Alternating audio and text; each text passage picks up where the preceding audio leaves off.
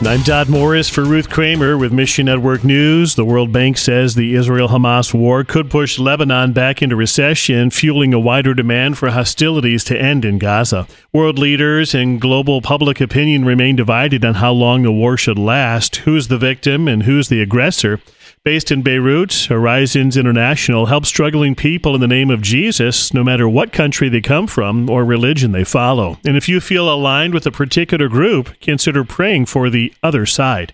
Meanwhile, the Lighthouse takes a biblical approach to addiction recovery. The Lighthouse guides people facing addiction to Scripture as a first resort. God has given us everything we need to deal with life's challenges, says Lighthouse founder and director Brandon Bauer. Taking a biblical approach means going to God's Word to deal with idolatry and sin, the root causes of addiction. Find your place in the story at missionnews.org, a service of One Way Ministries.